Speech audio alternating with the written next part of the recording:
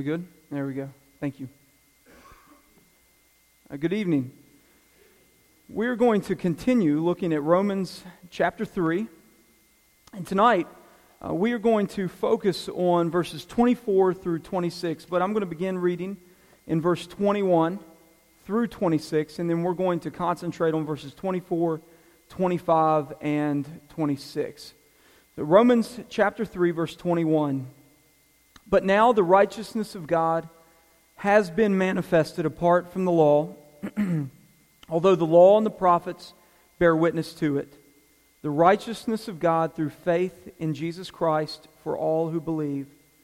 For there is no distinction, for all have sinned and fall short of the glory of God, and are justified by His grace as a gift through the redemption that is in Christ Jesus, whom God put forward as a propitiation by His blood to be received by faith.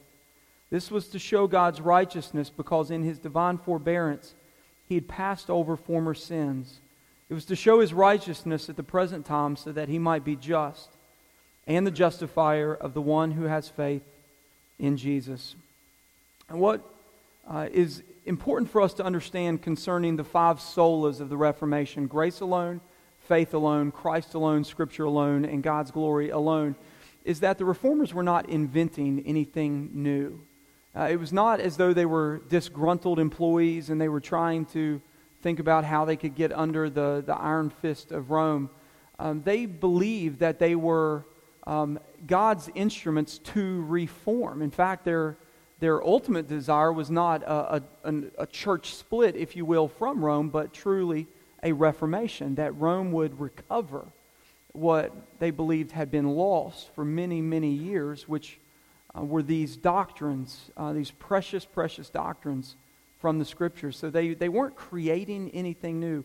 Although we talk about sola gratia and sola fide and solus Christus, in these Latin terms, they were simply slogans or shorthand for ancient biblical doctrines that had been covered over for many, many decades by the church.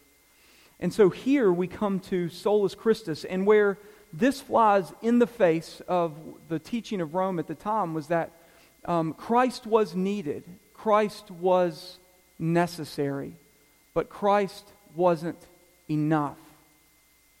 And so you had at the time what actually incited the Reformation. One of the initial events was Tetzel, who was a person commissioned by the Pope to raise money for the building of St. Peter's Basilica. And so Tetzel had this expression: for every coin in the coffer that clings, a soul from purgatory springs. And so there was a fundraising campaign to try to raise money to build St. Peter's Basilica. And in an effort to do that, Tetzel, who was ingenious in his marketing, said that, well, if you want to get your family and friends and neighbors and co-workers and dearly beloved deceased persons that you know out of purgatory, you can pay a little bit extra money. We're going to have a special offering that we're going to take up. For every coin in the coffer that clings, a soul from purgatory springs.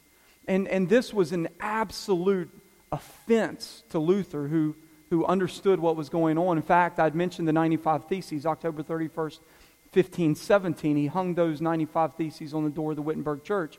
If after the first one, which is repentance for all the Christian life, many of the next ones have to do with what the Pope can and cannot do. And he said the Pope is only absolving people of offenses that they've committed against the Pope, but their offenses against God cannot be absolved by Him. And so that's much of what the rest of the 95 Theses is about, is the limitation of papal authority.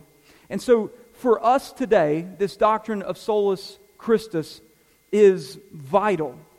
And as we concluded last night, it's not just faith as a doctrine in and of itself, but it's faith in.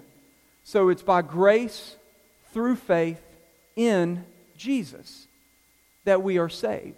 And there is salvation in no one else. And so tonight from this text we are going to talk a little bit about Jesus. And I say a little bit, emphasis, little bit. The second person of the Trinity, the eternal Word made flesh. And so There's so much here. I feel like I just want to keep saying we're doing a flyover tonight concerning Christ. From this text, we see a few things. What I would like to focus on are three. One is where we err, where we get off concerning Christ, both inside and outside the church. Two would be the offices of Christ. So we're going to talk about the threefold offices of Christ. And then the third thing is the covenant of grace that was secured for us by Christ. So as Paul writes, he says that we are justified by God's grace as a gift through the redemption that is in Christ Jesus. Now this Christ Jesus, God put forward as a propitiation by His blood. We'll come back to that word. It's a big word. A propitiation by His blood to be received by faith. This was to show God's righteousness because in His divine forbearance, and we'll come back to that in our very last point concerning the covenant of grace. In His divine forbearance, He passed over former sins. It was to show His righteousness at the present time, so that He might be just and the justifier of the one who has faith in Jesus. Now, where we get off, now, I mentioned on Sunday morning this recent survey that Lifeway did concerning our errant views inside of the conservative evangelical church. And one of the things that survey revealed is that there is a vast majority of people who are Arian in their confession. Now, Arius, to give you a little bit of history here, Arius was condemned in the Council of Nicaea, 4th century, as a heretic. Now, there was an expression that Arius had, and the expression that Arius had was that there was a time that the Son was not. So what Arius taught is that, yes, Jesus is very old. He's very, very, very old, but He was created by the Father. Now, Arius in our confession, if we are Arian in our confession, then what that means is that we are lacking a biblical understanding of the Trinity. See, the one God that we worship is three persons, Father, Son, and Holy Spirit. All three co-equal, co-eternal, co-infinite. And sometimes the way that this fleshes itself out in the context of the church is, you may say, well, who created the world? Well, God did. Well, okay. Well, God the Father created everything. Well, what about the Son? Where was He at in creation? Well, the Son created everything. Everything created, this is Romans 11, this is the doxology that Paul will write at the end of this letter. Everything was created by Him and for Him and through Him. Everything. So, Arianism starts to creep in a little bit when we consider it. Arius also, a nice historical fact is that we don't believe, looking to see if there's any kids in here, in Santa Claus. But actually, Saint Nick is a historical person. And he was there at that council, and it's told that he actually got so angry with Arius that he punched him in the face during that council. So let that be the picture of Santa Claus that you paint to your children. Like, this guy took his doctrine serious. I mean, he punched a heretic in the face, all right? So that guy we want coming down our chimney this Christmas. That's Arianism. Now, the way that this looks today, and this is what I find to be most frequent in the church, is that Rome said that you had to come through the Pope, right? You prayed through Mary, and you came through the Pope. So the expression that popes were the men that could make the kings come a-crawling is that the Pope held the power of the keys, binding and loosing, absolving, condemning, releasing from purgatory. And so into that situation and into our 21st century context is this beautiful doctrine of Jesus and Jesus alone. Solus, Christus, for our life and our salvation. If you looked at it in an equation sense, and I'm paraphrasing C.S. Lewis here, that Jesus plus nothing equals everything. Jesus plus nothing equals everything. Lewis said that the man who has God and nothing else has everything. And the opposite of that equation is everything. Jesus said that if you were to gain the whole world and forfeit your soul, that it is a pitiful, terrible thing. Everything minus Jesus is nothing. You could have everything, gaining the whole world and forfeiting your soul. Everything minus Jesus equals nothing. Now, we are far from Rome today in the evangelical church. But what I find to be very, unfortunately, frequent among many of us is that it's not that we would deny Jesus. It's not as though we would say we don't need Jesus, but we want to add to Him. So I need Jesus, and this is the way that it plays out, Jesus and at any point you put the and, you're getting way off track. Jesus and the success of my children. Jesus and financial stability headed toward retirement. Now, these are the things that will make me secure, that will make me confident, that will make me comfortable. The things that satisfy. Jesus and. So we in the church, we don't have a problem with no Jesus for the most part. But it's Jesus and. We want to add to Him so quickly. Jesus and the affection of my spouse. So if I'm not getting that, then I'm not satisfied. I'm not comfortable. I'm not content. Jesus and. Another way that this looks within the context of the church is that where the papal authority played itself out in the power that the Pope held. Today we have, I had a professor at Southwestern Seminary that said that we in the evangelical church have traded one Pope for 300,000. And what he meant by that is that we have made our pastors our popes. So that the pastor is the one who brokers our faith. And that doctrine of the priesthood of the believer, where you don't need a mediator because you have one in Jesus. So you don't need Mary, you don't need the Pope. Jesus is sufficient. That priesthood of the believer doctrine that we hold so dear comes out of this. And so what we've done is that we've made, in ways that would make the reformers turn over in their graves, if you will, we've made those pastors in our lives, those popes. And so we feed on the Word of God directly from the hand of the pastor and no more within the context of the church. Evangelical church, I'm talking. So we eat, you could say, from the living Word once a week. And that from the man who's, it's his job to study it. It's our job to be spoon-fed it. And so we broker our faith. We are not very far from Rome. And yet Paul, especially in 1 Corinthians, would say that you have the Spirit. God has given you His Spirit. And it's the Spirit whose job it is to teach us spiritual things.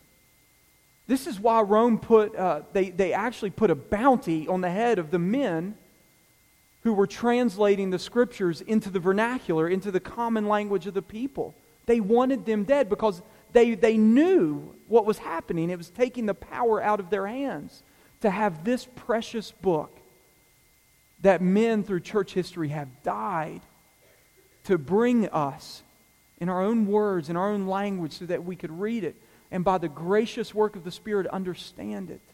Jesus in John 14 and John 16, it's better that I should go. I'm going to leave you one, the Paraclete, the Helper, and He's going to remind you of everything that I taught you. He's going to point you to me. And so the Reformers understood that, and they wanted to get, and we'll talk about that tomorrow night with Sola Scriptura. They knew the importance of getting God's Word in the hands of God's people. And so we have, in many ways, forsaken the priesthood of every believer in turning it over to the pastor. You study it. You tell us what we need to believe. And next week we'll come back for more. But Monday through Saturday, we are going to starve ourselves. And just, I know this is an analogy and they all break down, but if you were to eat once a week, what would happen to you? You would shrivel up and die. And there's a spiritual anemia, a spiritual starvation that's happening with the Western American church today. And I would say it's connected to Rome. And Solus Christus, we have a mediator. We have one who has entered into the Holy of Holies, and he's rended the curtain in two. And he's opened it up for us to have full access. Full access. As the writer in Hebrews 4 says, that we can come boldly before the throne to receive grace and mercy in our time of need. And that's now. Now's the time of need. And because of Jesus, we have full access. So just again briefly, this is where we've gotten so far off. Now outside of the church, so if in the church it's Jesus plus, outside of the church it's the same kind of thing. It's a search for a Savior. It's just in anything and anyone else other than Jesus. Now I like to joke with my kids a little bit, and I'll say, do you know what Jesus' last name was?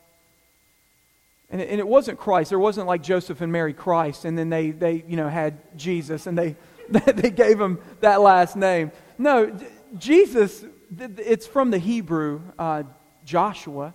It means God saves. That's what Jesus' name means, God saves. Christ is from the Hebrew for Messiah, and it means anointed. So God saves, God's anointed one. That He was the Messiah. He was the promised one of the Old Testament. In the flesh, God in the flesh, the anointed one of God to save. That's Jesus Christ. And so, outside of the church, everybody's looking for a Savior. They're just looking in all the wrong places, in all the wrong people. And that's the way that this plays out outside of the church. There's a good old book written in the 1940s, 1950s. And it's about this Catholic priest who walked by a brothel every day. And every day he would pray for the prostitutes that sat on the curb, that sat on the stoop. And he would have to walk by between his home and his parish, this brothel. And so finally, he decided that he was going to strike up a conversation with one of the prostitutes there. Father Brown was his name. And he begins talking to this prostitute, and from there is this budding relationship. And the rest of the book is about this relationship that Father Brown has with this prostitute and his attempts to convert her and his insight into her life. It's really a fascinating book, but there's this statement that comes out of the book that the author says. And he says that the man who stands on the doorstep of the brothel and knocks is looking for God. The man who stands on the doorstep of the brothel and knocks is looking for God. I would submit to you that as I shared on Sunday morning about the epidemic of heroin use and overdose in my town, that those people are looking. They're looking for something to save them from their misery, from their pain, from their hurt, from their guilt, from their shame, from their sin. The man who stands at the door of the brothel and knocks. In fact, Ecclesiastes, the writer of Ecclesiastes says this in 3:11, that God has put eternity into the hearts of men, yet so that He cannot find him. I don't want to misquote that for you, so I'm going to read that for you really quickly. Ecclesiastes.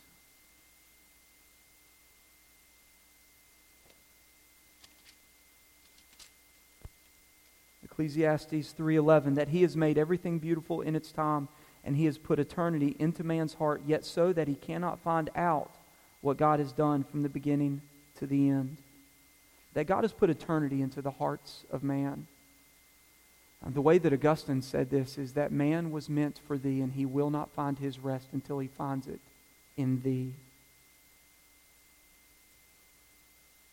And so outside of the church, inside of the church, we have a Savior, but we're often trying to add to Him. Outside of the church, people are looking. Again, Augustine said that we don't mess up. Man does not err in pursuing happiness. He errs, he messes up, and by choosing paths that will not get him there.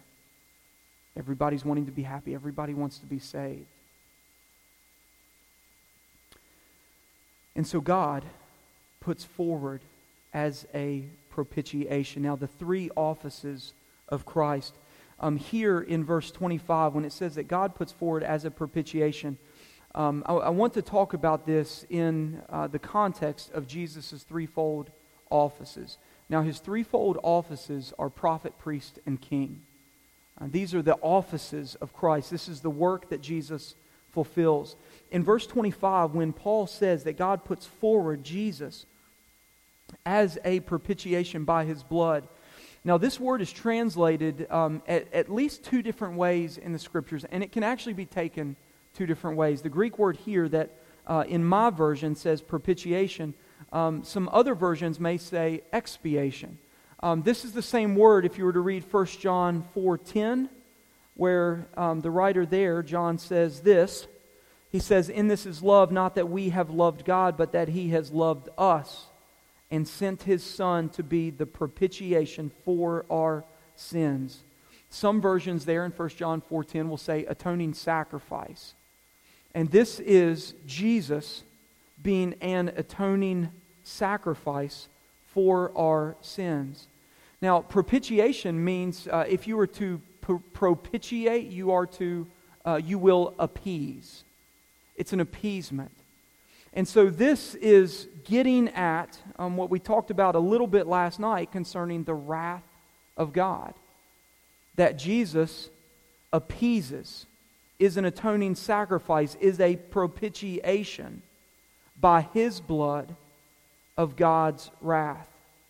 Now, the wrath of God has fallen on hard times in the 21st century. That is not something that we like to talk about. We don't write devotionals on it. It's not the stuff of songs. It's fallen on dark times, on hard times. But the wrath of God was something that the Reformers understood, that they sat under, that the whole world was under.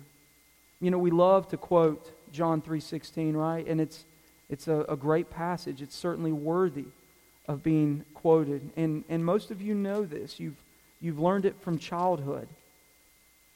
For God did not send His Son into the world. For God so loved the world that He gave His only Son, that whoever believes in Him should not perish, but have eternal life. And then go on from that into 17. For God did not send His Son into the world to condemn the world, but in order that the world might be saved through Him. And then look at verse 18. Whoever believes in Him is not condemned, but whoever does not believe is condemned already. He sits under condemnation. Whoever does not believe is under the condemnation of God because of his sin or her sin. And so the Reformers understood this. They understood that what they were saved from was the wrath of God. Now, as somebody, I like to say to people that really question this and say, gosh, I don't want to believe in a God who has wrath. Usually just for shock value, I'll say, listen, that's exactly, you have no problem with God's wrath. You want a God of wrath. What you struggle with is grace. You understand wrath. If somebody were to break into your home and steal all of your stuff, or key your car and puncture your tires, or kidnap your child and hold them for ransom, what you want is you want that situation to be made right. You want justice. And wrath is love's response to wrong. It's wrong that they broke into your house. It's wrong that they keyed your car. It's wrong that they kidnapped your child. And that sense that you are experiencing of wanting justice is because you love your child. And so wrath is love's response to sin, is love's response to wrong. That it would actually be unjust. I take my kid. I've got more. Don't. No, that's wrong. It's right that you experience that you want this situation to be righted. Where we really struggle is with grace. I think that we all intuitively understand and want God to be just. We just want Him to be just with everybody else, not us. We want grace there. And so what's important here in verse 25 is who is the one that's putting forward the propitiation? God Himself is putting forward the propitiation. God is the one putting forward God to propitiate, to appease God. This is salvation that cannot come from works. It must come from grace. So God puts forward Christ, His Son, as a propitiation by His blood to be received by faith. Now Jesus, in His threefold office is prophet, priest, and king. Now, again, this comes out of the Reformation. There was a robust teaching on what Jesus was doing as Jesus. And they, out of this, and again, this is not anything that's extra scriptural. This is within the context of Scripture. There was this highlighting of Jesus as prophet, as priest, and as king. If you turn over to Acts chapter 4, you'll see Acts chapter 3, Peter preaching in Solomon's portico. And he says in verse 17, "Brothers," this is Acts 3, "I know that you acted in ignorance, as did your rulers, but what God foretold by the mouth of the prophets, that His Christ, His anointed, would suffer, He fulfilled. Repent, therefore, and turn back, that your sins might be blotted out, that times of refreshing may come from the presence of the Lord, and that He might send the Christ appointed for you, Jesus, whom heaven must receive until the time for restoring all things about which God spoke by the mouth of His holy prophets long ago." Now, a prophet was one who spoke the very words of God. "Thus saith the Lord." In verse 22, Moses said, "The Lord God will raise up for you a prophet like me from your brothers. Listen to him. You shall listen to him in whatever he tells you. And it shall be that every soul who does not listen to that prophet shall be destroyed from the people." And Peter is talking about Jesus, that Jesus is the better and true Moses, that Moses was an archetype, Moses was a shadow of the substance to come, which was Christ, and that Jesus came as God Himself in the flesh to speak the very words of God. And this is why Jesus said in His high priestly prayer in John 17 that I spoke all that you gave me to speak and did all that you gave me to do. And so Jesus spoke the very words of God as God. He was the prophet. Now, I mentioned before His priestly office. Now, if you flip over to Hebrews chapter 4, beginning in verse 14, "Since we have a great high priest who has passed through the heavens, Jesus, the Son of God, let us hold fast our confession." Hold fast. "For we do not have a high priest who is unable to sympathize with our weaknesses, but one who in every respect has been tempted as we are, yet without sin.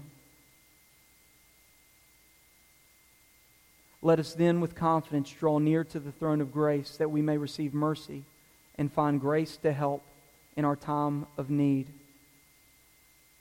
Jesus fulfills the priestly office in making sacrifice, but not sacrifice of blood, of the blood of bulls and goats and doves, only to have to be repeated year in and year out. The Yom Kippur, the Day of Atonement, of Jesus spilling His own blood as the better and true high priest.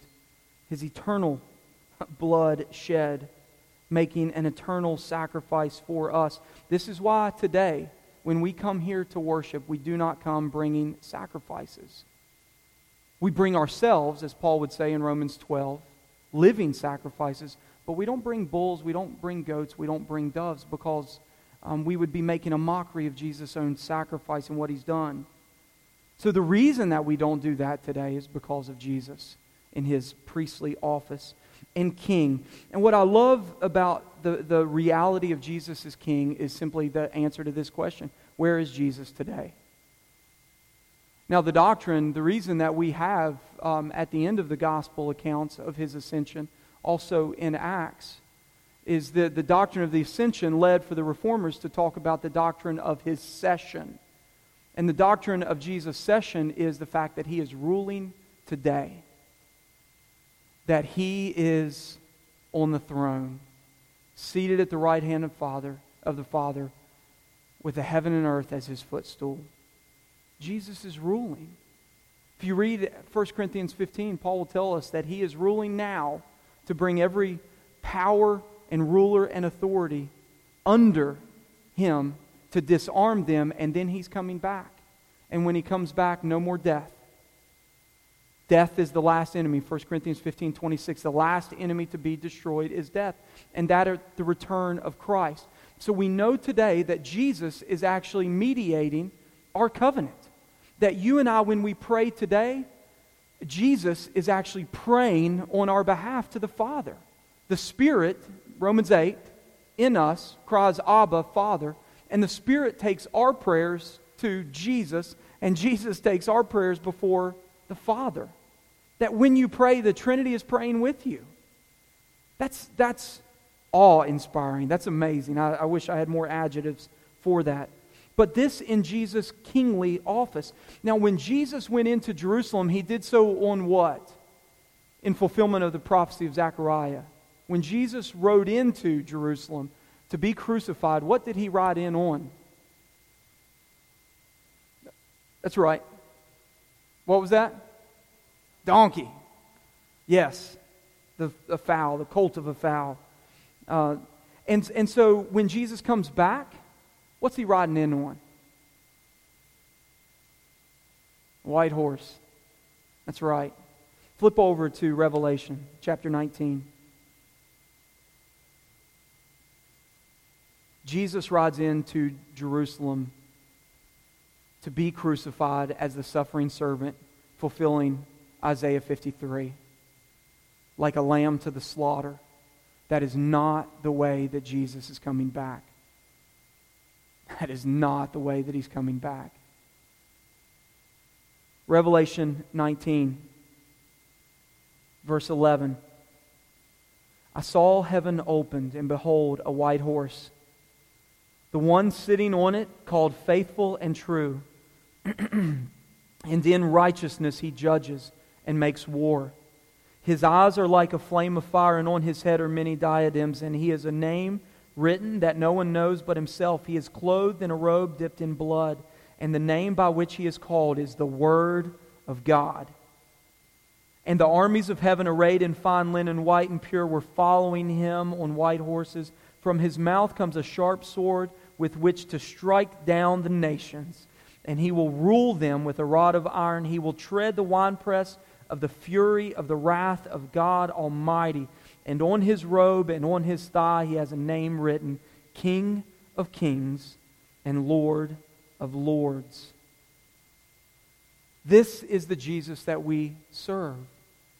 This is the Jesus high and lifted up. This is the Jesus exalted. This is the Jesus who is coming back to judge the nations. King Jesus. The white horse was a mark of triumph, of victor, of a conquering king. And this is the picture that John on the island of Patmos saw concerning Christ's return. Jesus as prophet, Jesus as priest, and Jesus as king. The threefold office. Lastly tonight, I want to talk about the covenant of grace. Now, where Paul writes that God puts forward Christ as a propitiation by His blood, this is the atoning sacrifice. Jesus' blood atones for our sin and absolves the wrath of God. So the wrath of God, it goes over us to show God's righteousness in His divine forbearance. He passed over former sins. I talked last night about this picture of the Exodus that comes out of this. This is why Jesus, in His prayer in the Garden of Gethsemane before His crucifixion, says, "Let this cup pass from me." And the question that we all ought to ask was, what was in the cup that Jesus didn't want to drink? And it was the cup that was foretold by Isaiah and Jeremiah. It was the cup that John saw in Revelation, the cup of God's wrath. And Jesus drank it to the dregs. Jesus knew that He was going to be the object of God's full fury on the cross, which is why He cries out, Lama, lama, lama, lama, sabachthani. And it's, my God, why have you forsaken? Eloi, Eloi, lama sabachthani. My God, that was the Aramaic. My God, why have you forsaken me? That Jesus was experiencing the hell that we deserved on the cross. And that because, and catch this in Paul, in verse 25, God puts forward Christ as a propitiation to be received by faith, to show God's righteousness, because in His divine forbearance He passed over former sins. Now there's another picture here. One that I showed you last night was from the Exodus, but I want you to take you to this covenant of grace that we see foremost in Genesis chapter 15. And this is how we will end tonight. I think this is one of the most profound pictures of the gospel in Genesis and in the Old Testament. Now, this is God's covenant with Abraham, right? And you remember there's 3 marks of the Abrahamic covenant. Land, blessing, you'll be a blessing to the nation, and descendants, as numerable as the stars in the sky and the sand on the shore.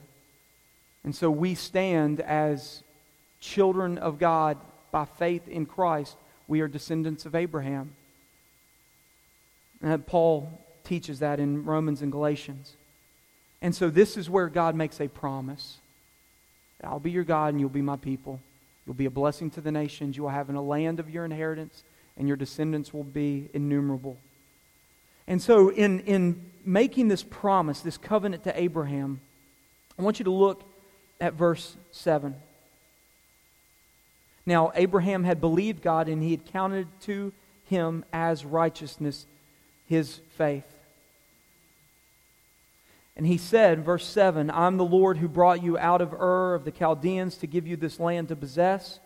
Abraham said, O Lord God, how am I to know that I shall possess it? And He says, bring me a heifer 3 years old, a female goat 3 years old, a ram 3 years old, a turtle dove, and a young pigeon.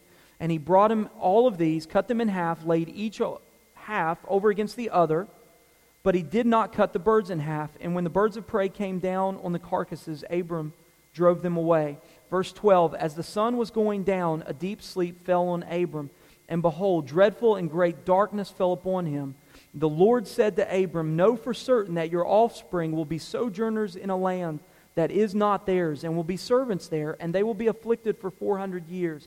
But I will bring judgment on the nation that they serve, and afterward they shall come out with great possessions. As for you, you shall go out to your fathers in peace. You shall be buried in a good old age, and they shall come back here in the 4th generation, for the iniquity of the Amorites is not yet complete. And when the sun, verse 17, had gone down, and it was dark, behold, a smoking firepot and a flaming torch passed between the pieces. On that day the Lord made a covenant with Abram, saying, to your offspring I give this land, from the river Egypt to the great river, the river Euphrates, the land of the Canaanites, the Kenizzites, the Cadmonites, the Hittites, the Perizzites, the Rephaim, the Amorites, the Canaanites, the Girgashites, and the Jebusites. Now where's the gospel there? Did you catch it? Did you see the good news that's there? Because this is the Abrahamic covenant. This is the covenant that we go back to as descendants, as children of Abraham by faith in Christ.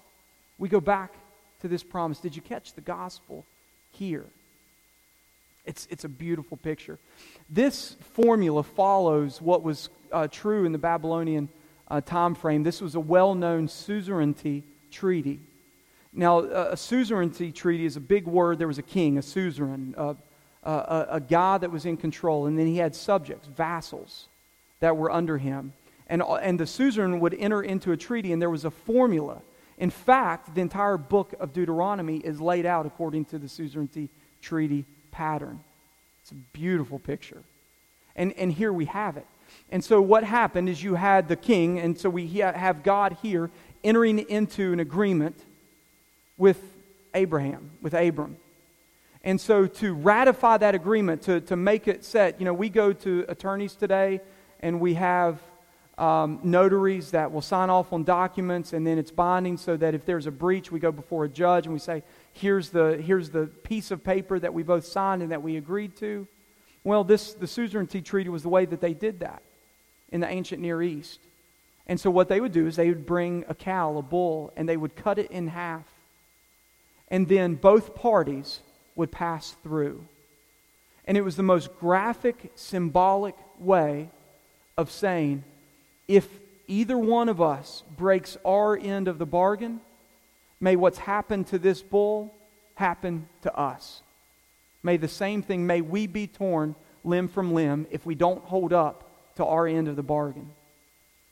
Now, do you still see the gospel? Do you catch the gospel in Genesis 15? A smoking firepot and a flaming torch. Abram in a deep sleep, having this vision. Animals and this bloody path carved between the firepot and Abram. And who passes through? God passes through. And only Him. And what's significant about that is that God was taking upon His shoulders all of the breaches, all of the covenant unfaithfulness, infidelity of His people forever. Only God passes through. This is why Jesus was torn on the cross. Because God had taken all the responsibility for His people's unfaithfulness.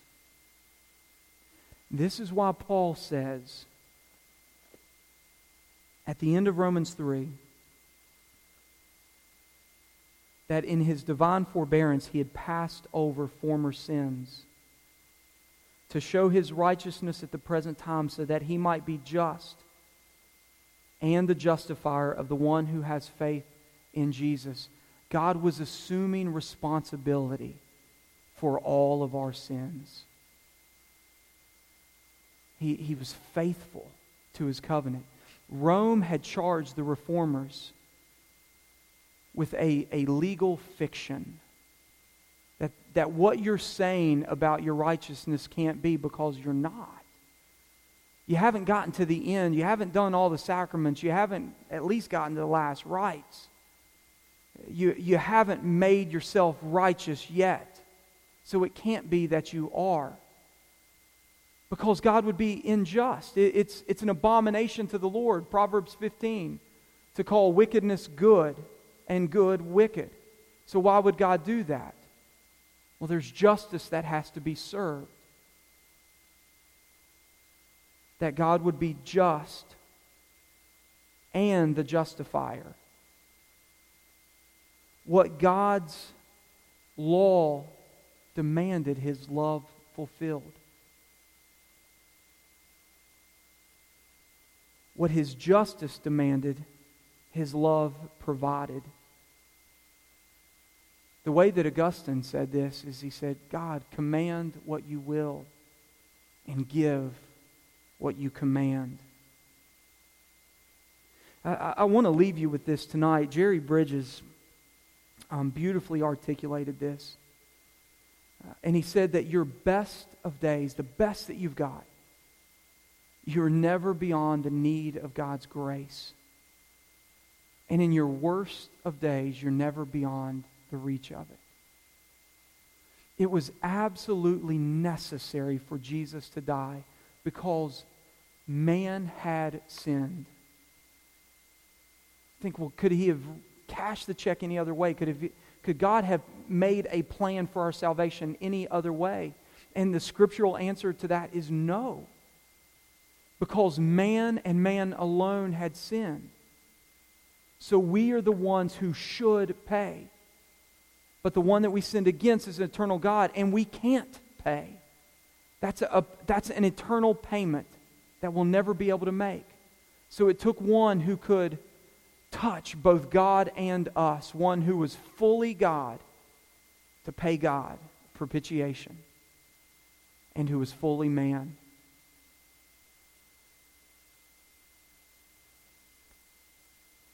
I want to read you this hymn from Philip Bliss. It's entitled, Hallelujah, What a Savior.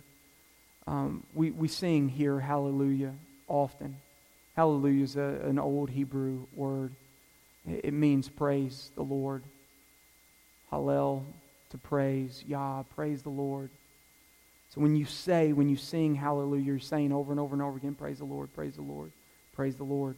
Philip Bliss in 1875 said this concerning Christ: Man of sorrows, what a name.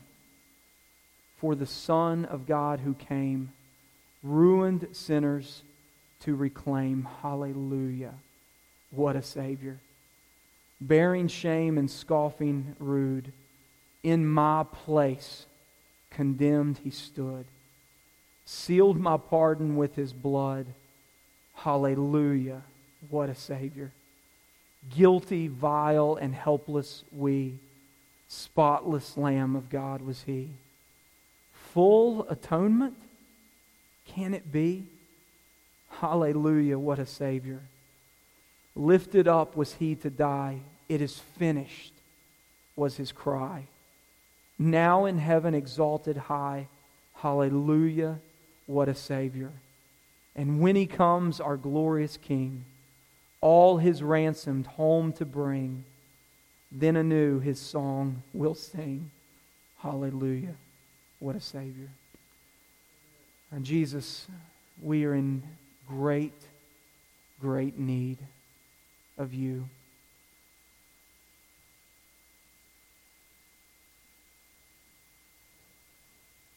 Now, Jesus, I ask tonight that You would lift Yourself up in this place, that You would exalt Yourself. Father, that You would set our eyes upon Your Son, and that Him we would proclaim as our only salvation. With an unveiled face, beholding the glory of the Lord, that we would be transformed into His image from one degree of glory to another. God, without Christ, there is no hope. There is no salvation. There is no forgiveness. There is no atonement. Jesus, I thank You that no one took Your life from You, but You laid it down willingly of Your own accord to glorify Your Father and to save Your people. I pray tonight that we would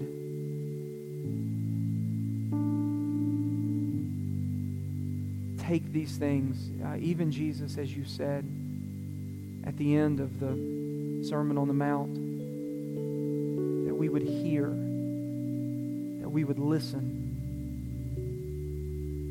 that our hearts and our minds and our eyes would be fixed upon You, the author and perfecter of our faith.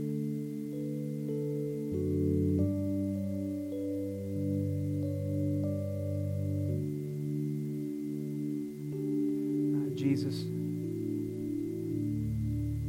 You are what satisfies. And I ask tonight that where we have been satisfied with so much less, that we would have a holy discontent. God, an appetite that could only be filled and satisfied by You. So would You purge us, Lord, and set Jesus up as our satisfaction. It's in Your name that I pray that.